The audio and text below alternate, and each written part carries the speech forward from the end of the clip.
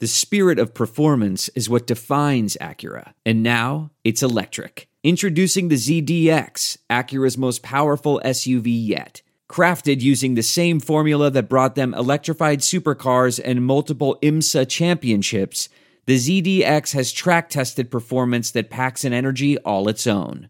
Unlock the energy and order yours at Acura.com. I'm Scott Trout, CEO of the domestic litigation firm Cordell & Cordell. We help men deal with the life changes triggered by divorce, such as child custody and property division, among many others.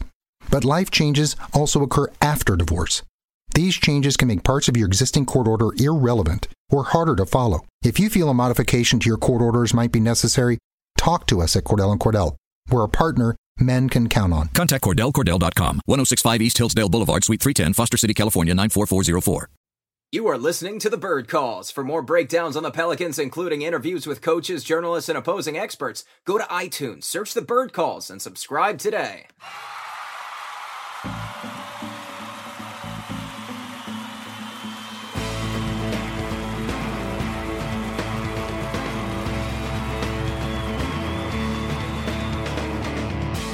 What's up, Pels fans? Welcome to, what was supposed to be our very first live episode of the Bird Calls. We had a couple of technical difficulties, but I am very confident that by next week, we will be able to take callers live on the air. So stay tuned for that. We got very close today, and then I panicked, and now we're back on Uber Conference.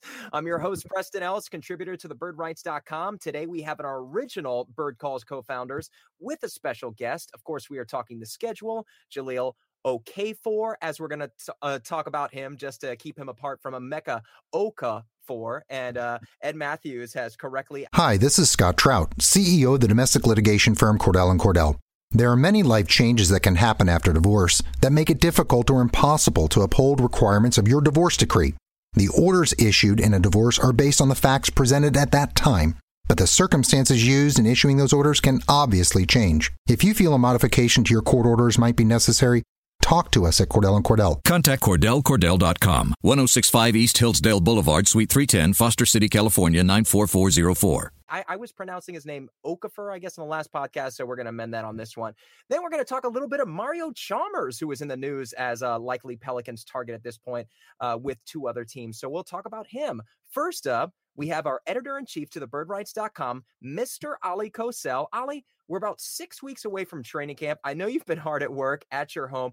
Are you pumped for the season to return? Are you soaking in the downtime right now? I'm definitely ready for the season return because that means I don't have to mess around with house construction or deconstruction, destruction, you name it. Take your pick. I'm done with this remodel.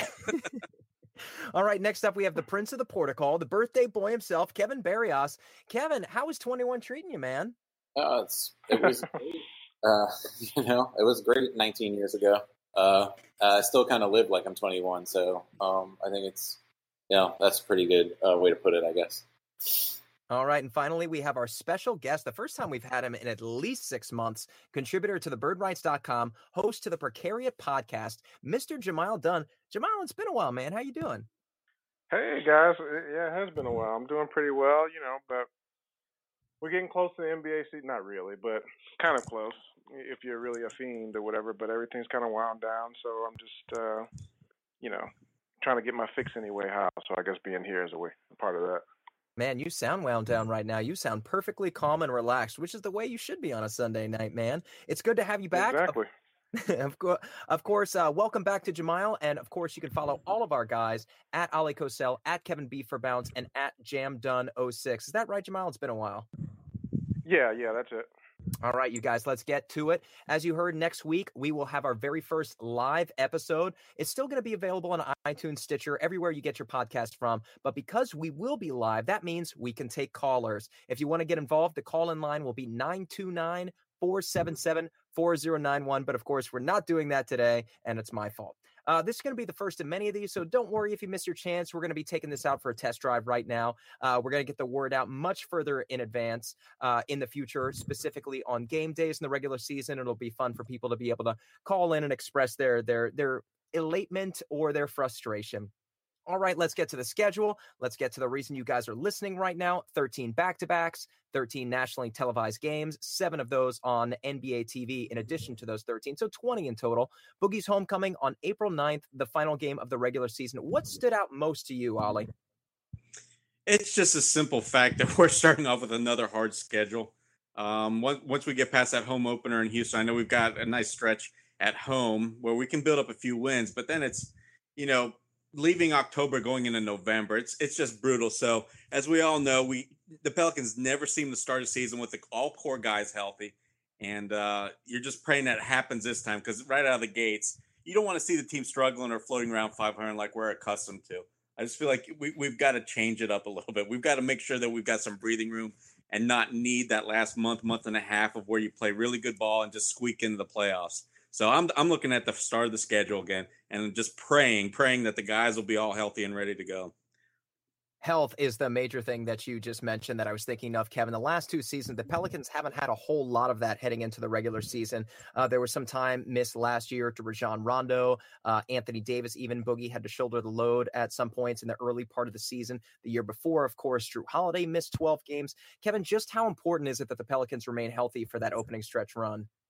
Oh, yeah, it's very important. I mean, we haven't had that in so long. I was just sort of writing a little bit about that in a little thing I'm writing in my next article about Drew Holiday, the early missed games that caused the team to go into upheaval. But I would sort of disagree a little bit with Ollie. I think the opening of the schedule is not as bad as he makes it seem. You have that tough Rockets game, obviously, and then you have that homestand where the Jazz are really the only team that's expected to be very good. And then I think Denver is overrated, though you're playing in Denver, so that makes it a little bit more difficult than obviously playing in Golden State is always tough.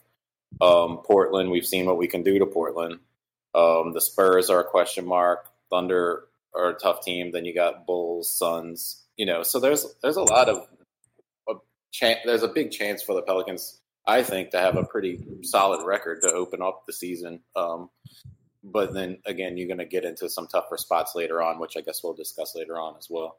Yeah, the first 4 games of the regular season at Houston, as Kevin and Ollie both mentioned, then home for Sacramento, home for the Los Angeles Clippers, and home for the Brooklyn Nets before they host the Utah Jazz. So very good possibility the Pelicans at least initially start 3-1 to start the season.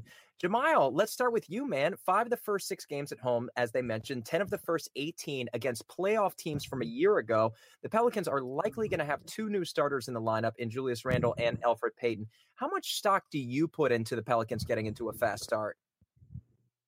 I don't know. I mean, I never quite worry about the start as much because every team, other than the elite teams, which who knows, maybe the Pelicans can join those ranks this year, but typically other than the elite teams, everybody gets off to a 500-ish start, right? And so I don't necessarily worry about that as much. I just look for stretches in the schedule where I think they can get on a run, right? So I kind of look at December and January where about half the teams they play are not expected, at least today, aren't expected to be playoff teams, or at least if they are, they're fringe playoff teams. So that's kind of an area where they can make a run in the meat of the schedule.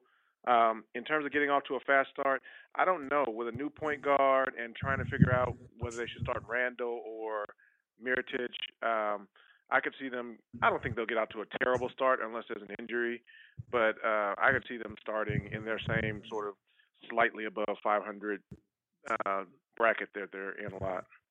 All right, Ollie, let's talk about some nationally televised games because I know that's an important point of contention for fans.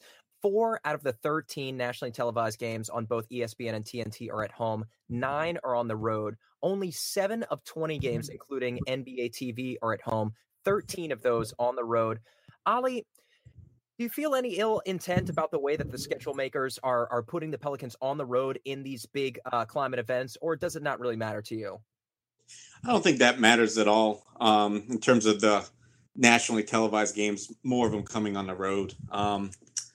I mean, I guess you can't expect the team, obviously, to win or have a chance to win as many of the games. But other than that, I don't think any of that really matters. It all matters on how they're playing, what the record is coming in these games. Like I said, I feel like the team may get off to a 4-6 start. So you start worrying about them kind of, getting off to that slower start. And then, the national people start contemplating on removing them from certain games or, that's what you want to kind of avoid because I think, what is it? In the first 3 months, we only have like 4 or 5, or excuse me, the first 3 months. Yeah, I think there's 5 televised national games. And then most of them seem to come in January and February. So, I mean, really, Preston, it doesn't matter. I don't think this is even worth talking about. But yeah, so we're going to play on national TV. We're going to have probably a lot of squeakers, and likely we probably won't win the majority of the games.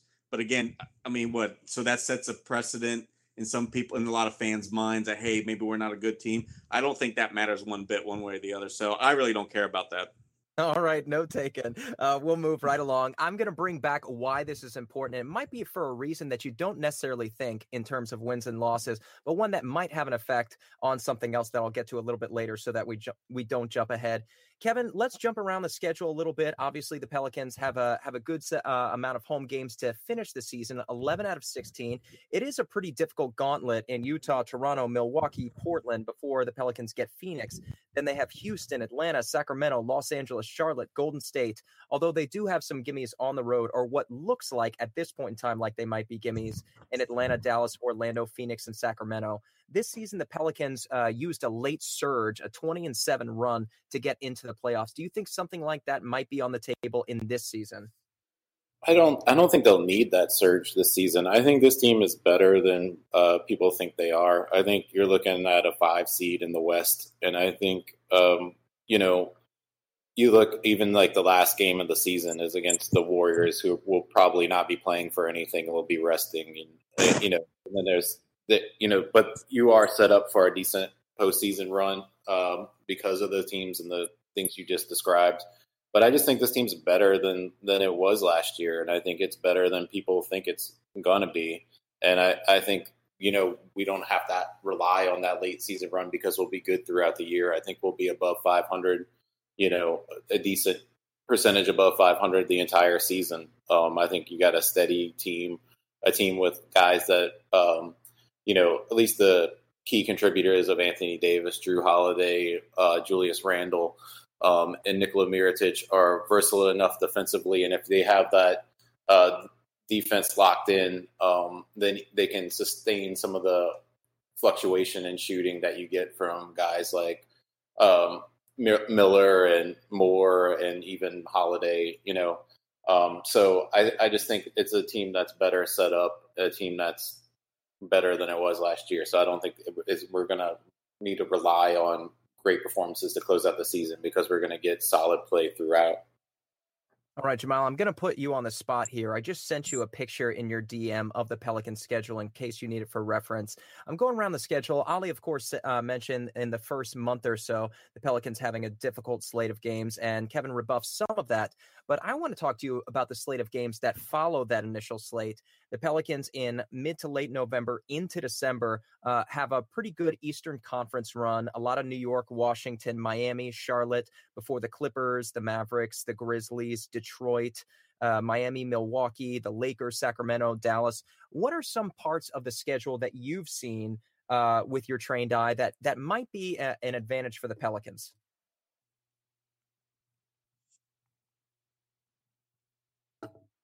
I'm guessing that he's using this time to look at the photo for reference. Jamal, you with us, man? Oh, sorry, I had you guys on mute. Compelling. So, yeah, podcast, I was. That's best. yeah, I was giving hard hitting analysis that whole time. So, but yeah, I think that stretch in November there between basically after Oklahoma City, so Chicago on the 7th of November, basically all the way through the end of November, they're playing almost all Eastern teams with like Denver and Minnesota sprinkled in there. Although there is Boston in there, and Philly is in there as well. So it's not perfect, but it is a nice Eastern swing there. And then I actually like there's a stretch there in where was it? Oh, in February. Again, so after they play San Antonio to start the month, there's another stretch there. Minnesota sitting in the middle of it. This is between February 2nd to basically down to the Lakers on the 23rd. Minnesota sitting in the middle of it. I'm not really scared of Minnesota, so Indiana doesn't scare me either, even though they are a good basketball team. I think the Pelicans are probably better than them and have the advantage over those teams. So that stretch in February I like, and you always want to go. If you remember, like that was when the team really was kind of catching fire this season, and so you always want to stretch, kind of heading down into March, where it usually gets tougher as the league tries to schedule more division games and conference games as the playoff race tightens up towards the end of the season. So I think if they can make a run in February, they could be in good shape. But of course, it all depends on what happens in the first 60 odd games. So. All right, let's go ahead and move on. Before we do that, Ali, I think Kevin Pelton had the Pelicans at over/under. It was somewhere around 46. I'll let you correct me on that. Before we get to that, of course, the Pelicans will play every Western Conference opponent 4 times each, with the exception of the world champion Golden State Warriors, the Los Angeles Clippers, the Portland Trail Blazers, and the Utah Jazz. So 3 of those being playoff teams, of course, 1 being our nemesis in the Golden State Warriors. So a pretty favorable slate there of teams the Pelicans will not be forced to face 4 times. Ali, let's talk about over and unders. Where do you see the Pelicans sitting in terms of Kevin Pelton's article? I think he pretty much nailed it, although I'm going to agree with Kevin. I think just a few people are undervaluing the team. The reason I'm worried about a slower start is just simply the team coming together. Since Elfrid Payton is going to be in charge of running the offense, or at least I'm expecting the coaching staff to give him as much run as possible, at least early on, to make sure, or to try and make it fit. So I'm a little worried about that. And I'm also worried about Randall, of course. Is he going to be a little too passive playing next to Anthony Davis to where he's not going to be as aggressive as he typically is? Or is it going to be just the opposite? Or is he going to start almost taking shots away from Nikola and AD? So that's really my biggest thing. Because Kevin, I agree with you. I don't think the rest of the competition is as good as people seem to make it out to be. I'm just worried about it all fitting and clicking. That being said, Preston, answer your question completely.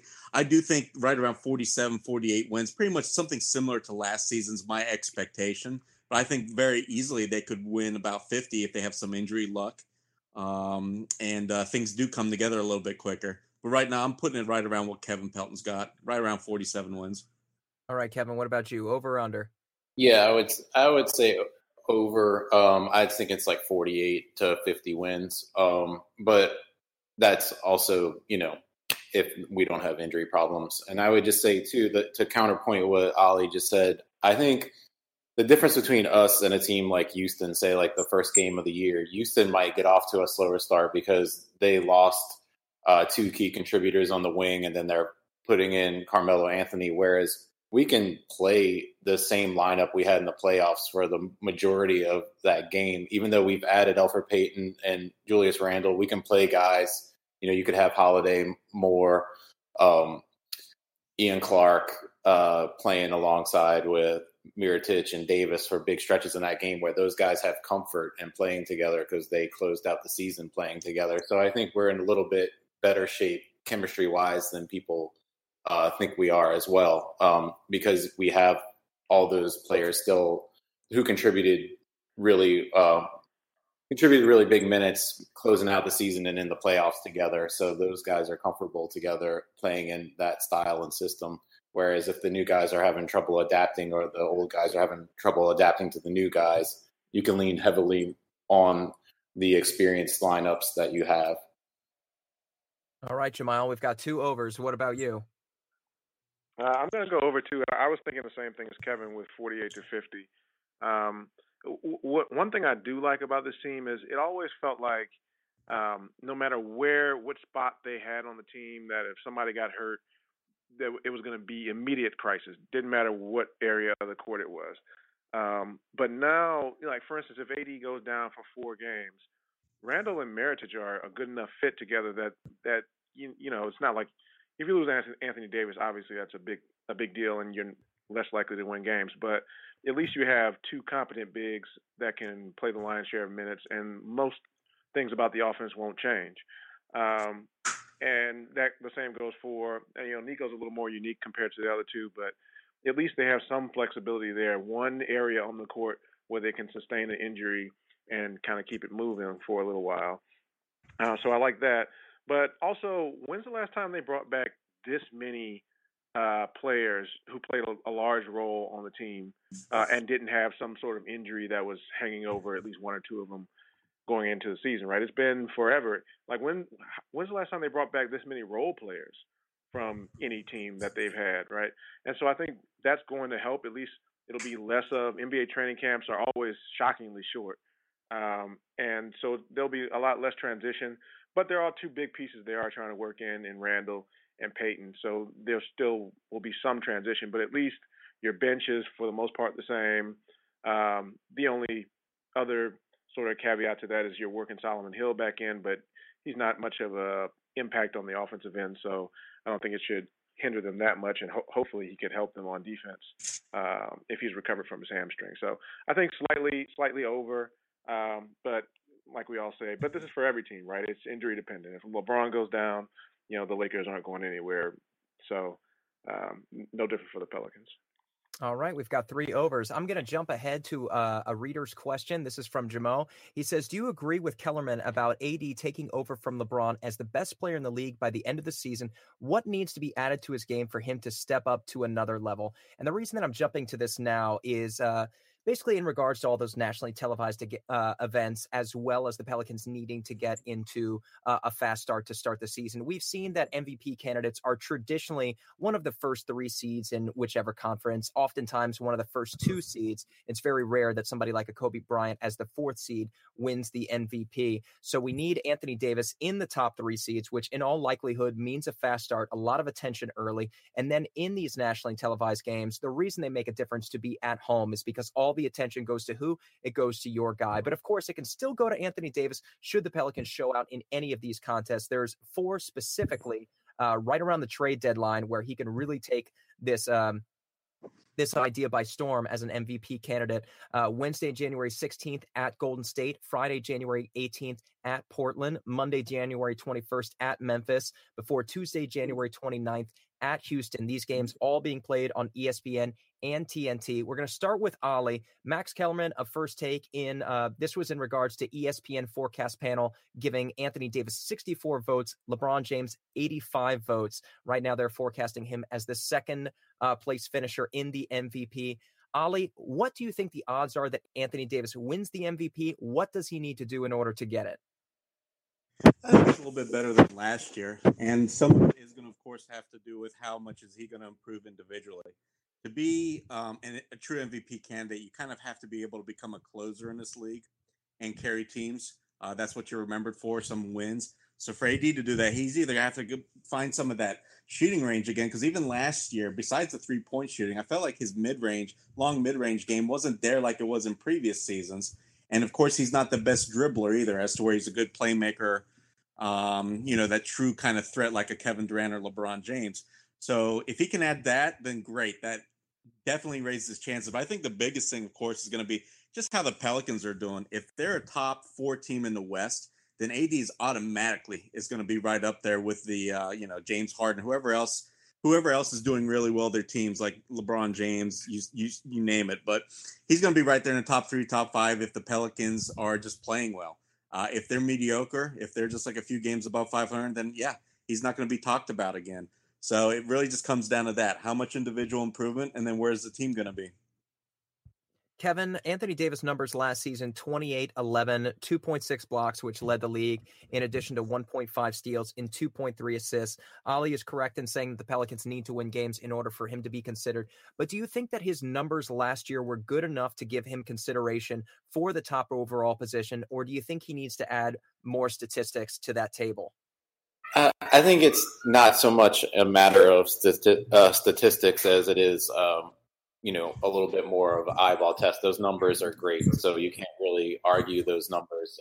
Those are MVP-like numbers. And I do disagree with you a little bit that they have to be in the top 3 for him to win it. We've seen Russell Westbrook win it lower than that, and I think it's all about expectations and narrative as well. And if you're looking at Anthony Davis leading a Pelicans team that's a 5th seed in the West, and an improvement over what they did after losing DeMarcus Cousins, another All-Star, and I think he's playing with a roster that is more talented and deeper than it was last season, but it's also a roster that's built to more allow him to shine individually, whereas when he was playing next to Boogie was putting up these monster point numbers and rebound numbers. And while I expect Mirotic and Randall to score very well and Drew Holiday to score very well, I still think that most nights Anthony Davis is going to have the biggest points per game, which will matter when we're talking about MVP voting. And I also think that one area he does need to improve if he wants to take it to the next level is definitely in his handle and in his playmaking. If he makes steps in that area, then the team will be better. He will look better, and then he'll have his for MVP. But I think he has if you just looked at numbers, those numbers would be fine for an MVP, sure. All right, before we go to Jamiel, the last 10 MVP winners, LeBron, Derrick Rose, LeBron, Kevin Durant, Steph Curry, Russell Westbrook, and James Harden. So he is correct. Russell Westbrook was outside of the top 4, but he being the only one in the last 10 years. And I know that most of those are wrapped up by LeBron. Jamiel, what's your take on this? What do you think Anthony Davis needs to win to be considered for MVP? Yeah, I think his numbers are already there.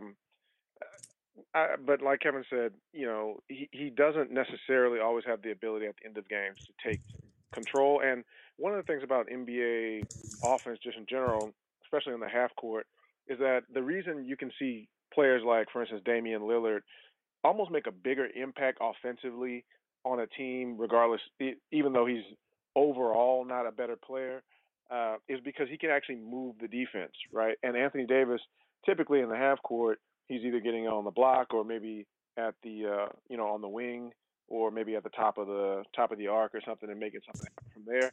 But the defense always, now they can't always stop it, but they do always know where he's coming from, right? They know where he's going to attack from. And so to Kevin's point, if he can add a little more ball handling, which he's already a good ball handler, he's just not so good that he can actually, take someone off a dribble and, through multiple dribbles, which is tough for a big guy, right? Durant is really the only one we've ever seen do it quite like that. So, but that would be the one thing. But also, I think there's multiple routes for him, right?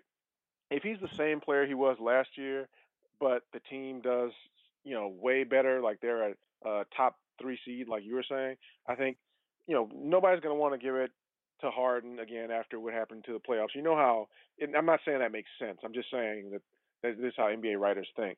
But so they're not going to want to give it to Harden again. They're not going to, you could always give it to a Warrior, but they're going to be looking for somebody, and he's going to, this will be sort of the 3rd straight season where he really has been MVP level, but the wins weren't there. So if the wins show up, yeah, he'll get there. Kevin's also right that if he's a little bit lower, I think he can still win it, but then your numbers just have to be a little more impressive. Which, I mean, how much more impressive could they really get? But I think something like that. I think really the easiest route is more wins.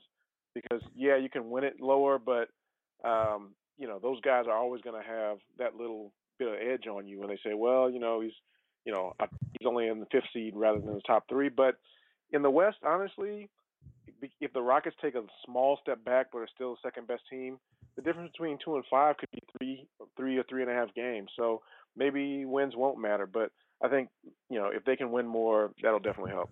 Yeah, definitely. Sorry, I would just add too that I meant to say this when I was talking previously, but like if you look around at all the top candidates, everybody has another perennial all-star level player next to them, except for maybe Giannis and LeBron now. So I think if Anthony Davis puts up numbers and the team is playing well and is, above the lower tier of the playoff rating, he has a little bit of advantage in the sense that he doesn't have that perennial all-star next to him. Whereas, in Houston, Harden has CP3, and in, Golden State, how that goes. And in Boston, even you have, guys like Kyrie and Hayward. So I think, that plays advantage to him as well. I think it's just they have deeper talent. It's not a deeper team that has a lot of talent. It's just not talent that has made it to the all-star level yet that will help him elevate his personal brand, so to say, because of the way that we play and the fact that he will now be more of a face of the franchise again. Definitely nice, nice guys. That's one of the reasons that I wanted to bring up this conversation that I had with Ollie earlier, just about those home nationally televised games, how important that he does show out on the national stage and the Pelicans get out to a quick start. Those NBA TV games, just in case I didn't give those to you guys, that's at Oklahoma City, at Toronto, at Boston, then home for Houston, Dallas, Philly, before going on the road at Atlanta. So those are the 7 games you may not have heard about. Let's go ahead and transition over to Jahlil Okafor.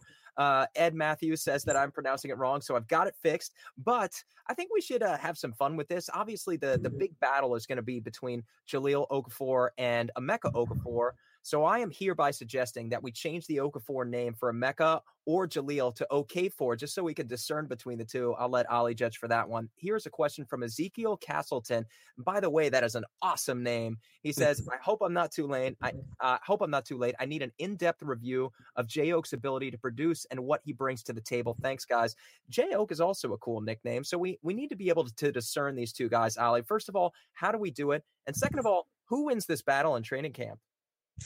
Well, for me, Emeka is always going to be Mechatron, because that's what he was when he was first with the New Orleans franchise first time around. That's what we all came up with and named or stuck with that nickname. So I'm just going to always refer him as either Mecha or Megatron.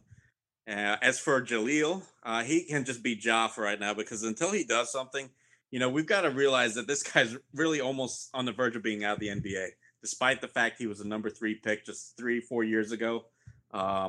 This might be his last hurrah if he doesn't really show something up in this upcoming training camp. So he's got all the potential in the world. We saw what came out of Duke. We saw what he did in that first season, where his back to the basket game is one of the best in the league. He's actually a decent rebounder. He's decent in a lot of areas down inside the paint, but putting the ball through the hoop is by far his best one.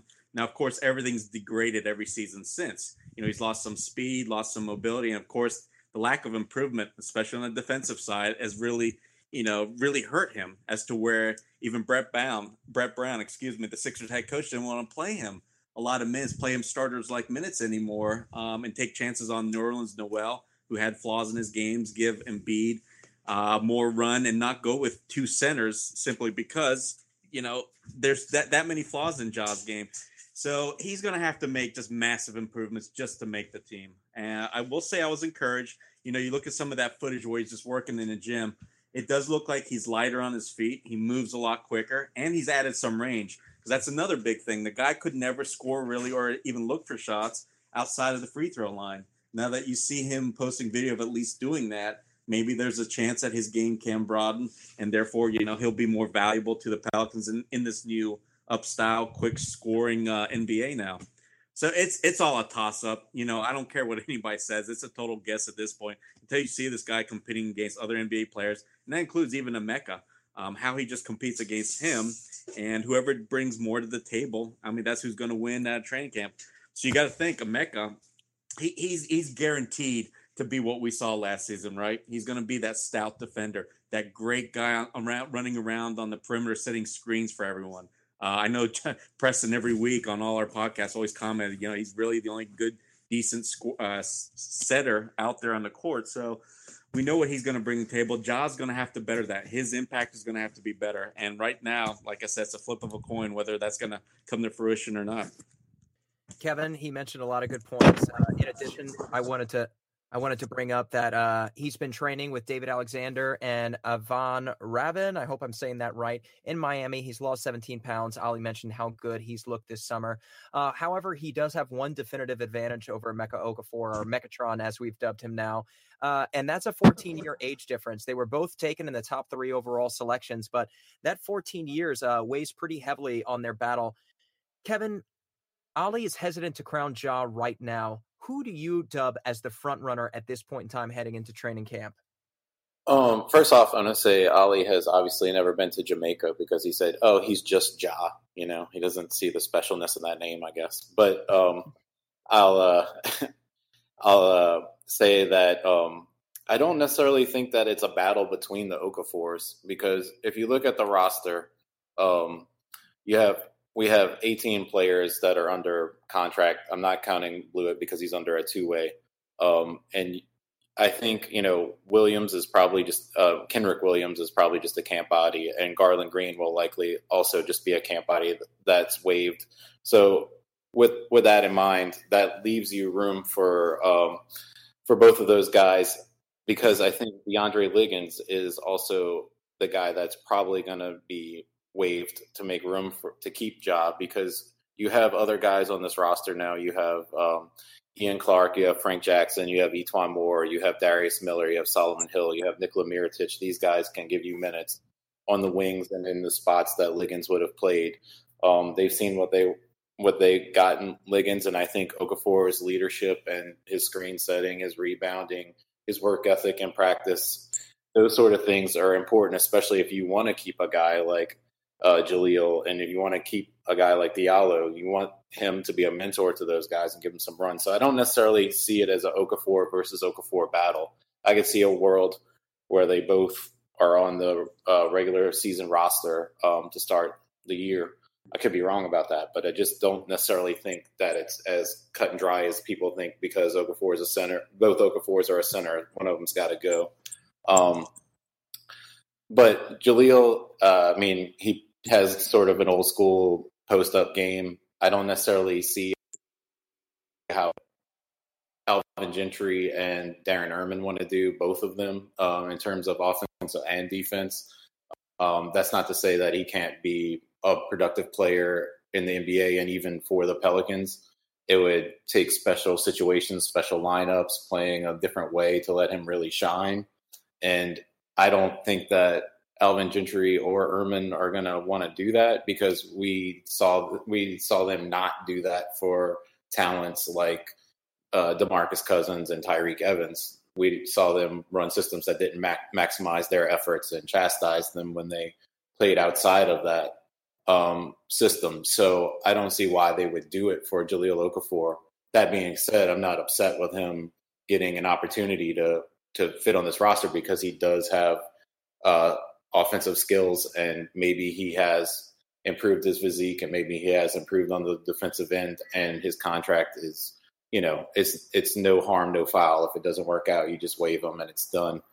So it's a decent flyer on a guy that obviously Dell Demps has been interested in for a while, and Dell Demps has proven to be a guy who finds good fringe talent. And so Jahlil couldn't be that guy. And so, we'll see. I just don't necessarily think it is Okafor versus Okafor like a lot of people see it. Jamal, I'm going to ask you that same question. The reason I'm doing it is this. Obviously, we expect Julius Randle, Nico, Anthony Davis all to take turns at both the 4 and the 5. We expect them each to average somewhere over 30 minutes per game. AD probably closer to 36. Maybe Nico and Randle splitting somewhere in between. So there's not going to be a lot of center minutes to be had. In addition, I think you can anticipate the Pelicans are not going to be able to trade Alexis Ajinça until a little bit closer to the deadline, and there's simply no reason to waive him. They have to pay that $5.3 million regardless. I don't think the Pelicans are yet ready to move on from Cheick Diallo unless it's in a trade. They only owe him, I think, $1.5 million this year and somewhere around 1.8 or 1.9 next year. He's only a third-year player. He's only been playing competitive basketball for 5 or 6 years. So that is the reason that I think it's an Okafor versus Okafor battle right now, Jamal. What say you on the matter? Well, this is the one move that Dell made this offseason that I didn't quite get at all. Like, Alfred Payton has his minuses, but at least he plays a style that theoretically could work if he gets, cleans up a couple other parts of his game. But Okafor, you've already got near 0 minutes that he's going to be able to, that are going to be available, obviously barring an injury. You've got Diallo that you've been developing, and look, he's frustrating, but he's shown us more than what Okafor has shown, right? Even though he can have lapses, he can also have these little brilliant spurts where he's at least giving you a ton of energy, right? And some good things can happen off of that. Mm-hmm. But with Emeka, you have a guy who is at this point just satisfied being in the NBA and getting minutes where they're available. Okafor could have more of an agenda, and I don't mean agenda like, he's going to bring the organization down or anything. He's not, his contract does not make that a risk. But I just mean there could be a time where he becomes frustrated during the season because he's not getting any minutes because obviously they have several players who are, way better than him at his position. So I didn't quite get it from Dale's perspective, but if you're talking about Okafor to Okafor, I would still go with Mecca, I think, at this point, unless they have some kind of intel we don't have and they know that, hey, he's, getting it together or something. But apparently there were, one of maybe only 2 or 3 other NBA teams that had any interest. So I'm not quite sure what they were going for here. But hey, I mean, like you guys said, the contract is no risk for them from an NBA perspective. So maybe you just take a shot on the younger guy, and maybe you can think, well, maybe we upgrade over the older Emeka Okafor. But I tend to like a guy who knows his role and is satisfied with that role completely. Okafor, even if he settles into that role, will always be looking, for something a little bit bigger. And, I'm kind of satisfied with a little solid defense, set some decent screens, and be quiet on the end of the bench. So I would go with the older Okafor.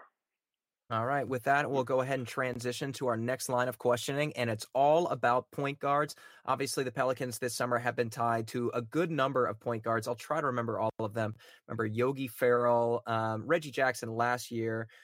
This year, this is compelling podcasting. Tyreek Evans. Now, of course, they're tied to Mario Chalmers. I should have written this down ahead of time. This is what happens when I try to access the memory bank.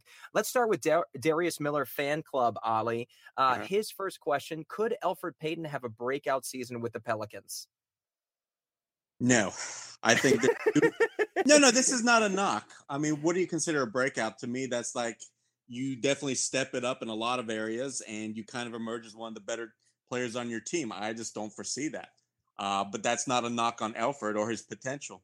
I just think that for him, all the Pelicans really want is somebody to be able to run the offense, of course, for say around 30 minutes a game, to push that pace and to be aggressive, to take his man off the dribble, to create driving lanes to where the opponent's defense collapses. And of course, defensively, guard your own man, be able to guard your position. And then, of course, in the Pelicans' switching schemes, to be able to adequately switch and then guard guys a little bit bigger, some forwards, some other shooting guards. If he can do that, then yeah, that to me would be a successful breakout season. But I don't think almost anybody else uses that definition for something like that. So that's why I said that. I'm not meant to not to be, funny, but also if you're going to suddenly expect him to score 18 points a game, I mean, do you want a guy that really has no perimeter shot and you've got a lot of better teammates on the court? I mean, I'm not even going to open up that can of worms. So no, Preston, he's not going to have a breakout season, but the Pelicans don't need him to for them to be successful. I'll go easy on you, Ali, because you did give the Pelicans the over, but you also mentioned a slow start.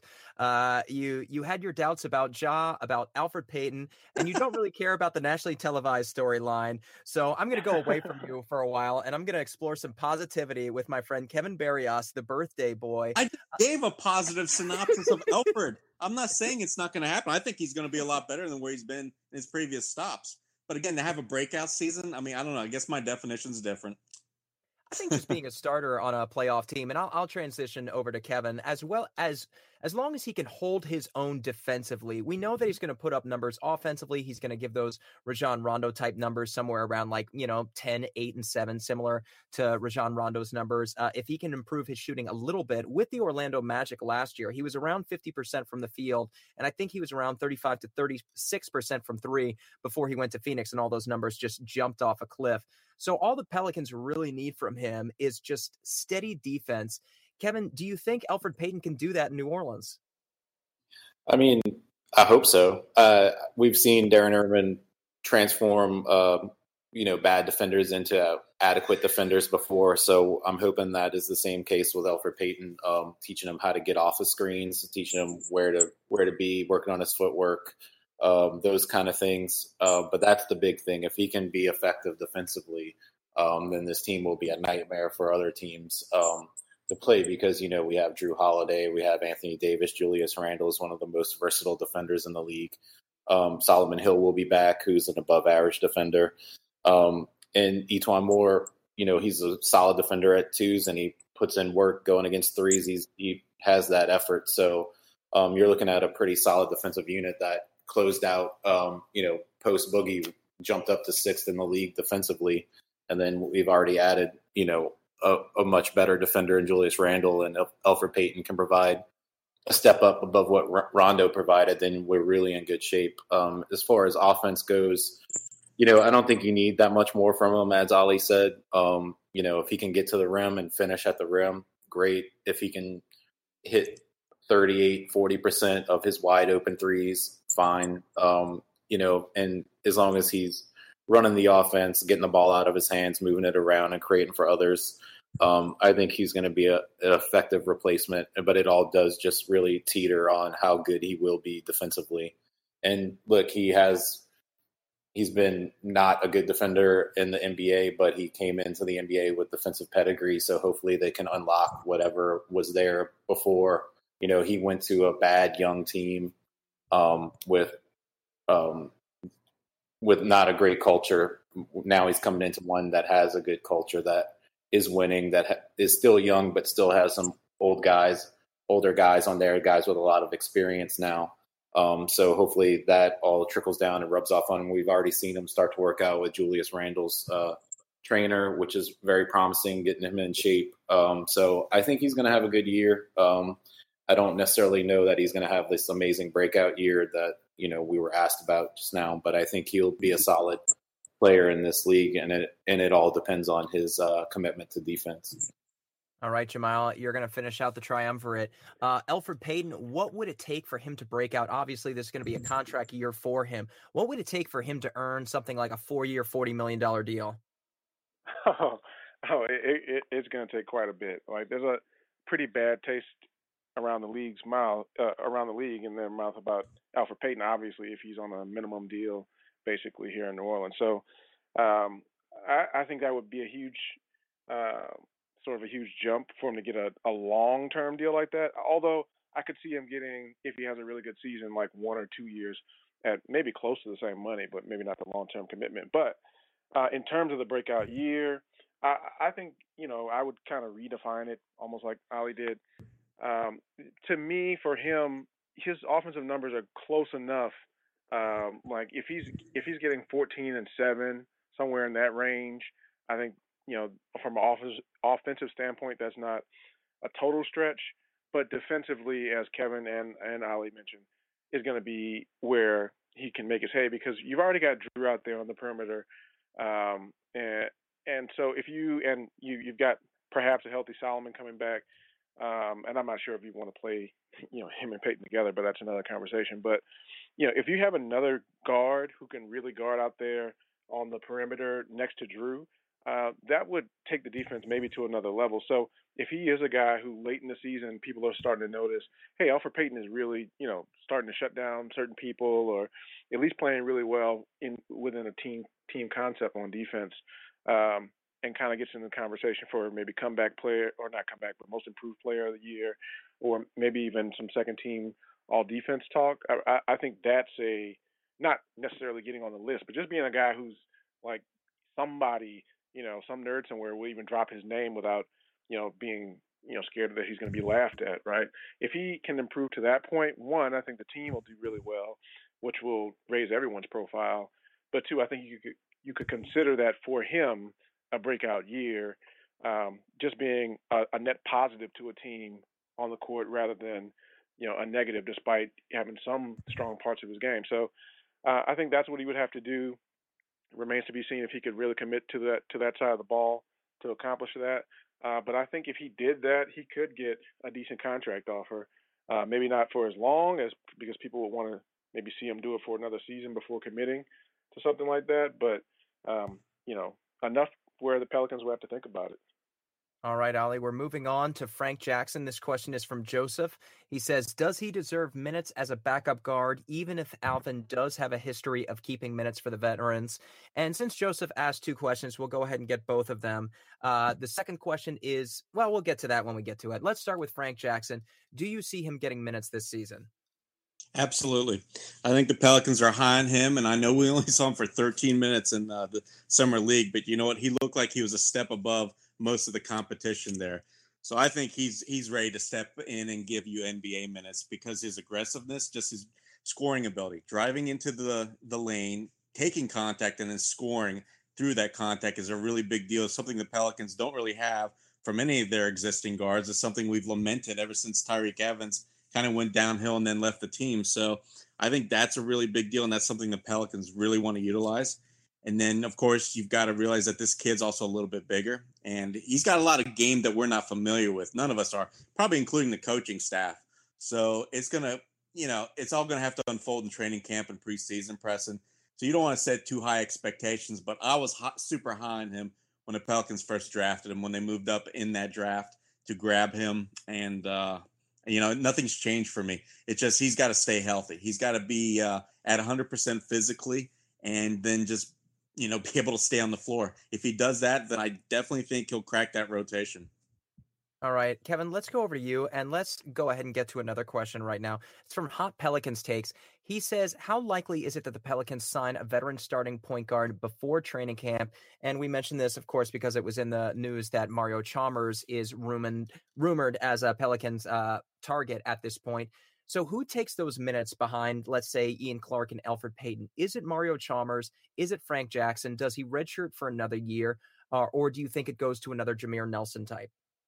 I could see them bringing in Chalmers, but again, I don't think it's necessarily sacrificing any of these guys. It's just to see what he has available and to see if he's an upgrade over some of the bottom end of the roster, whether that's Jahlil Okafor, or Mecca Okafor, or Liggins, or somebody like that getting sacrificed out because, he's a seasoned vet who's a solid player. He's like a Jameer Nelson kind of addition that we had. I think, as much as it is Elfrid Payton's job to lose at point guard, I think Ian Clark's minutes are Frank Jackson's to lose this season. I think they're going to try to get Frank Jackson more involved because he presents what can be a more dynamic scorer because of his athleticism and because of his shooting. So adding that piece to the puzzle would also be huge for the Pelicans bench, a guy who can create for himself. That being said, you have the Ian Clark safety net should Frank Jackson not pan out or get injured or just not be ready at this moment. But I think the kicking the tires on Chalmers is not a bad idea, and to bring him into camp and to see if he can beat somebody out you always want your best players, no matter what they are, and a guy who can make plays and make the players around you better is obviously, the kind of player you want to add to the locker room and to the deep bench as well. All right, Jamal, what do you think? Out of these three guys, Frank Jackson, Ian Clark, or a player yet to be named, who do you think gets the most minutes at the backup point guard position this year? Well, I actually think it's going to be closer to a tie, right, between Ian Clark and Frank Jackson. I don't see anyone out there that's going to really help him, from a veteran point guard perspective. That's going to really give you much of anything, except someone who can just bring the ball up. But I think between one, they're high on Jackson, but they've got to find out what they have in him. Of course, if he's, hot garbage, he'll be, at the end of the bench because his team is trying to win right now. But I think it'll be between him and Ian Clark. And the reason I said I think it'll be closer to a tie is because I think early in the season, it'll probably be more Clark. But if Jackson really is able to sort of come on as the season goes along, we see rookies all the time. The ones who are really good generally will play okay in the early parts of the season and then really start to come on towards the end of the season. And so I think you could see maybe Frank Jackson steal some of Ian Clark's minutes as the season goes along. But I think, we've seen this coaching staff before. They're always seemingly in win now mode.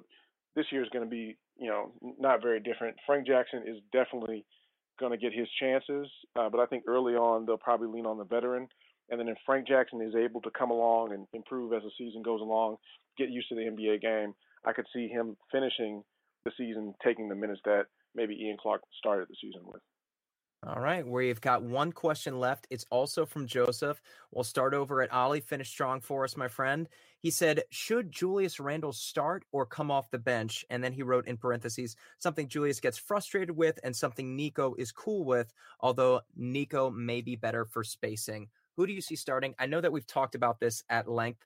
So let's look at another take on this. Obviously, we've got that nugget from Joel Myers that he anticipates Nikola Mirotic starting at the 3 position with Julius Randle. And of course, Anthony Davis is probably going to be splitting some time at 5 with whoever is on the floor with him. What are the odds you think that we see all 3 of these guys on the floor together, say for 20 minutes a game? For 20 minutes a game, I don't think they're that strong.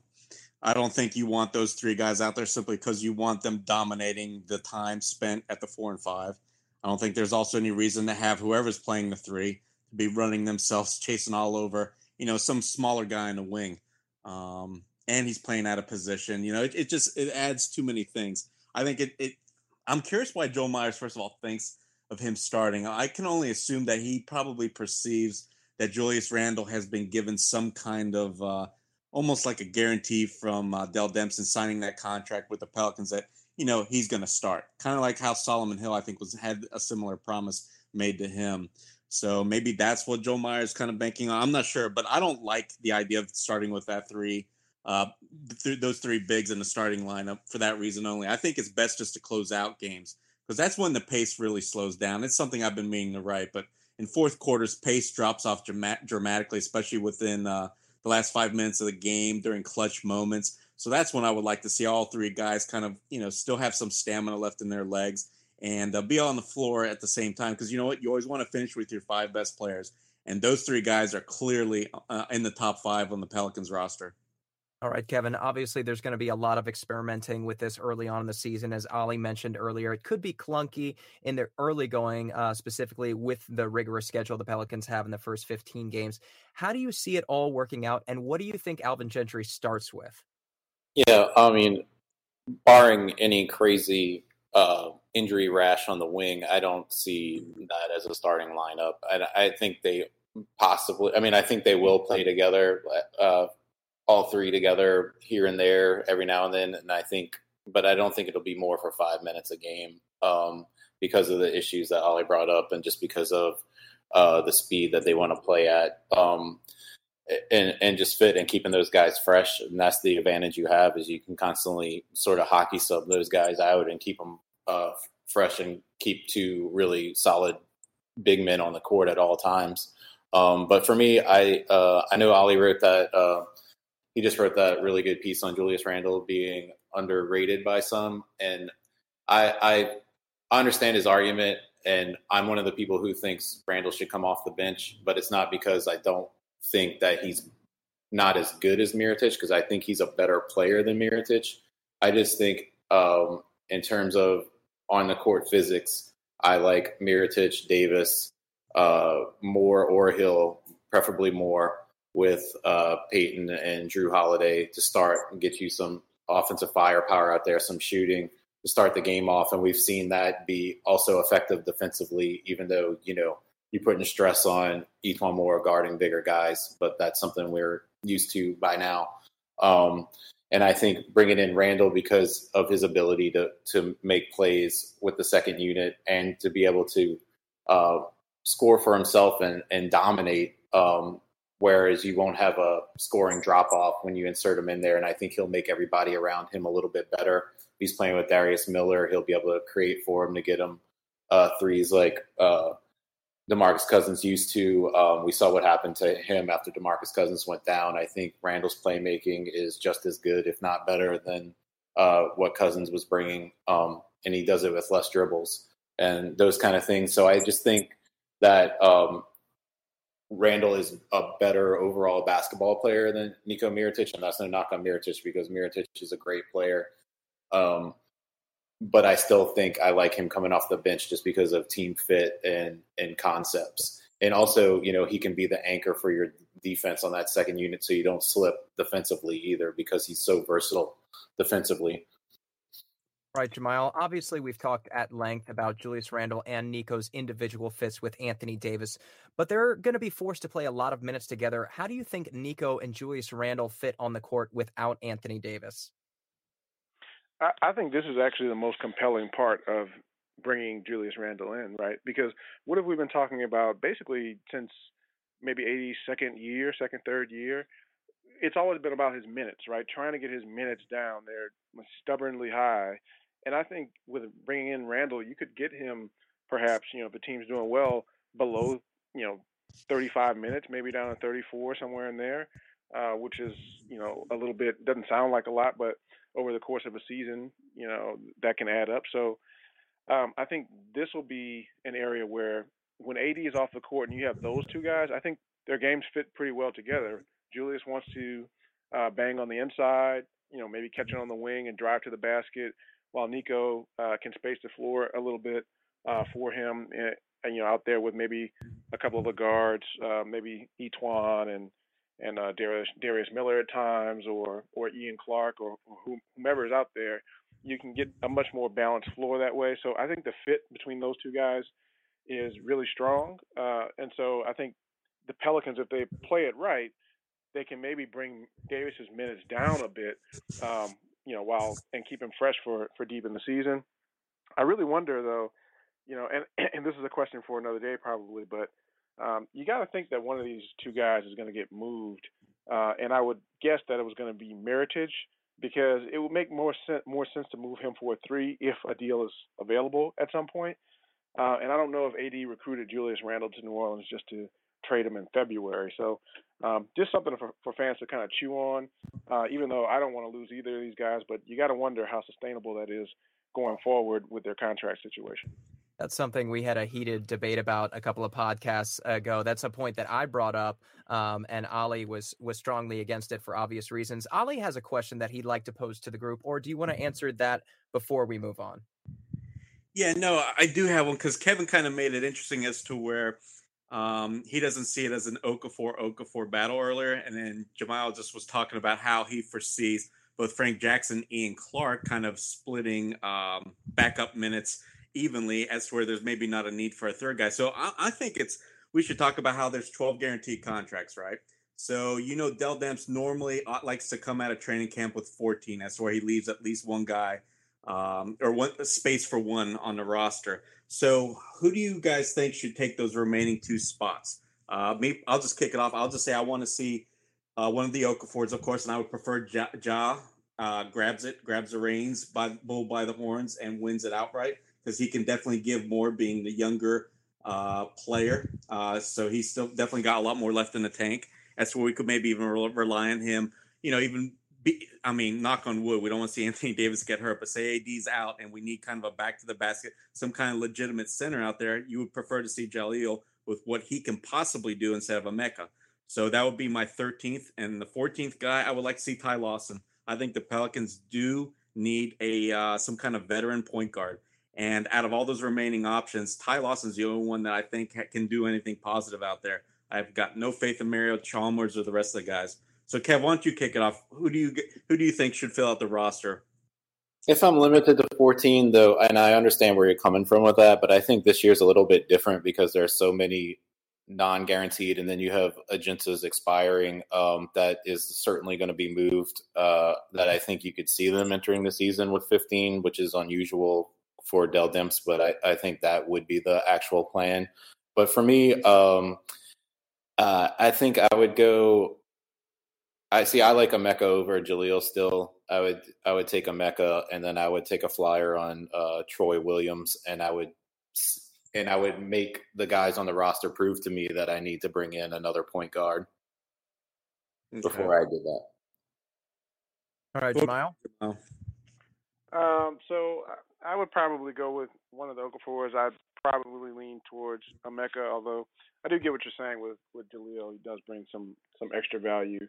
And then I do think that they do need a veteran point guard, because, look, there's definitely a universe where Elfrid Payton is a dumpster fire, right? Unfortunately, that possibility exists. So I wouldn't mind a Ty Lawson or a Shabazz Napier, someone like that, if maybe you want to go a little bit younger.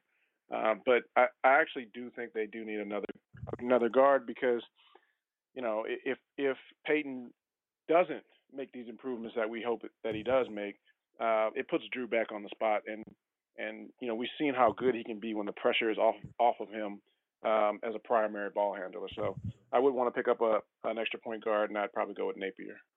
I'll jump in here. Shabazz Napier unfortunately signed with Brooklyn Nets. He was someone that I hope the Pelicans would target, as well as Seth Curry. The Pelicans Those were damn also... Nets. I know. They also took Ed Davis off the Portland Trailblazers' hands. In addition to the point guards that we've mentioned, Mario Chalmers, the Pelicans were also said to have interest in IT via Anthony Davis' Instagram account. Tyreek Evans, it was rumored that Dell Demps reached out to his guys, trying to get them to contact Tyreek on the eve of free agency. And then, of course, Yogi Ferrell more recently. I know Kevin and I have talked at length about Thomas Satoransky. I wouldn't mind taking a flyer on Mario Chalmers. This probably wouldn't work, but the Boston Celtics are just they're just destined to go into the tax next season. They just brought Marcus Smart back behind Kyrie Irving. Of course, Kyrie's going to expect a big payday. And Terry Rozier is a restricted free agent this year. You'd have to expect there's no way they're going to be able to pay him unless their owner is willing to go into the tax. And I think that could be a compelling spot. I think the Pelicans could be a compelling landing spot for Terry Rozier. I know that he was pretty awful in that Game 7, but up until that point, he was sensational in the playoffs. I don't have the numbers in front of me, but it was somewhere around 25 and 5.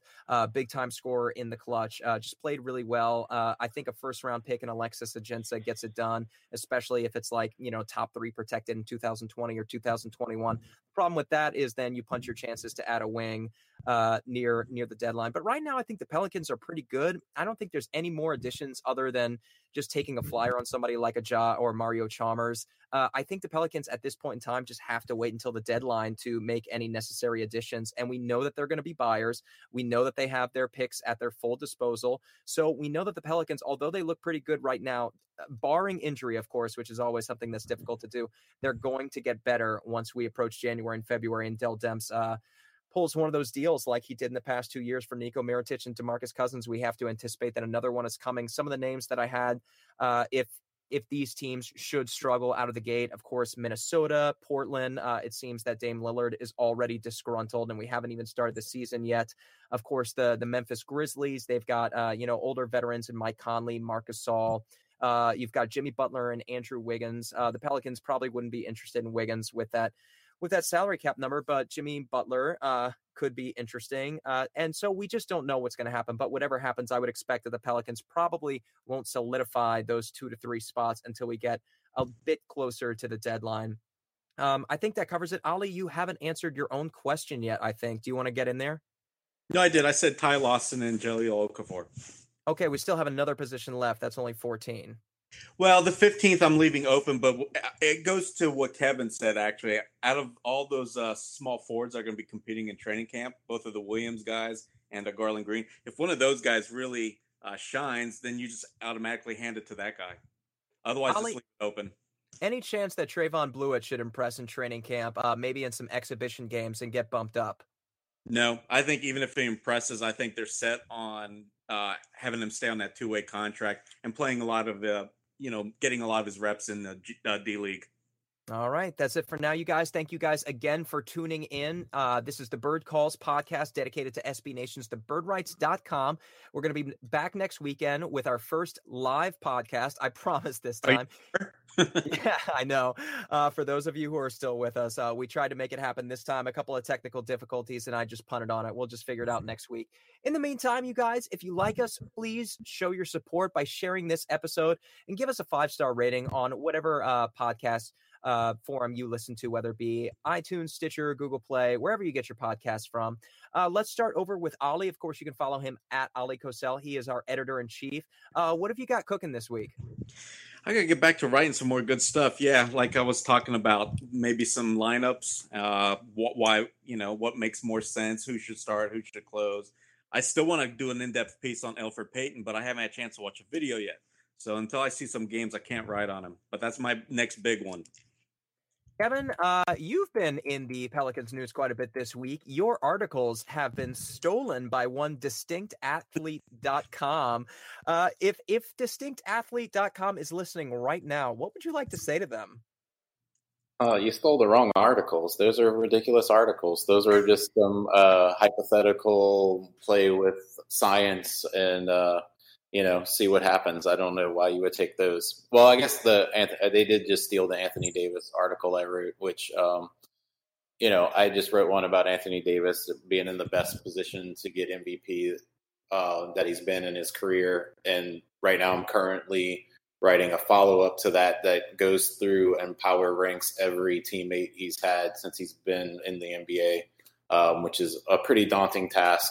And I wish Direct Athlete would just write that and give it to me to put out there. But I'm going to do it. I mean, I guess I should be mad about it.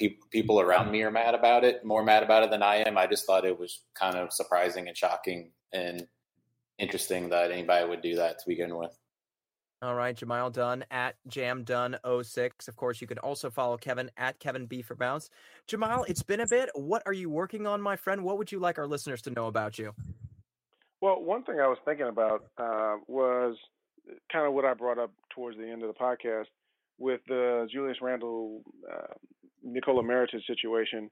Now, you guys know me. You know that I'm ready to sign Nico to a lifetime contract. But, you know, when you just look at it going forward, this year, I think everybody should enjoy it. I think it'll be a good fit, and it'll help AD. And you know, we'll see where it goes after that. But I've been kind of wanting to pontificate, I guess, on what the possibilities for that would be, because Nico obviously is going towards the end of his contract.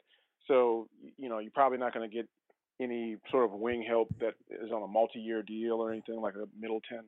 But there could be like a Jimmy Butler thing, right? We know that Thibodeau is familiar with Jimmy Butler, and familiar with Mirotic.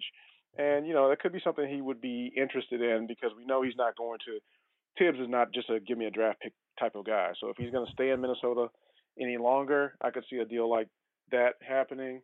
But I don't know. So that was kind of what I was thinking about doing. All right, Jamal. We look forward to reading that, hopefully, in the not-so-distant future. Thank you guys again for listening. Of course, I'm Preston Ellis. You've been listening to the Bird Calls, and we'll talk to you guys next week. Let's go, Pels.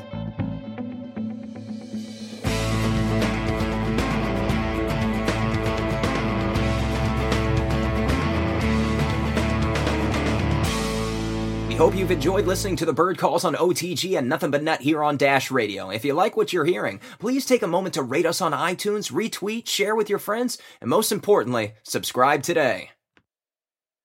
Say Metro by T-Mobile, got the best deal in wireless, and it's all for you, all for me. Just switch quickly, cause Metro has 2 lines for $80 and 2 Samsung Galaxy J7 Star phones for free, plus Amazon Prime included. That's the way wireless should be, only at Metro.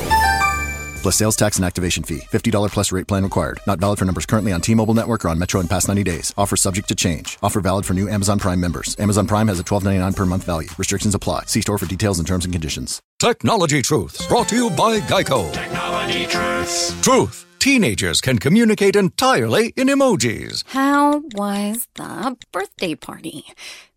Pizza slice, kitten, soccer ball, pineapple? Truth. It's so easy to switch and save on car insurance at Geico.com. What are you talking about? Paperclip, shoulder shrug, high five, wizard hat? What? Geico. 15 minutes could save you 15% or more.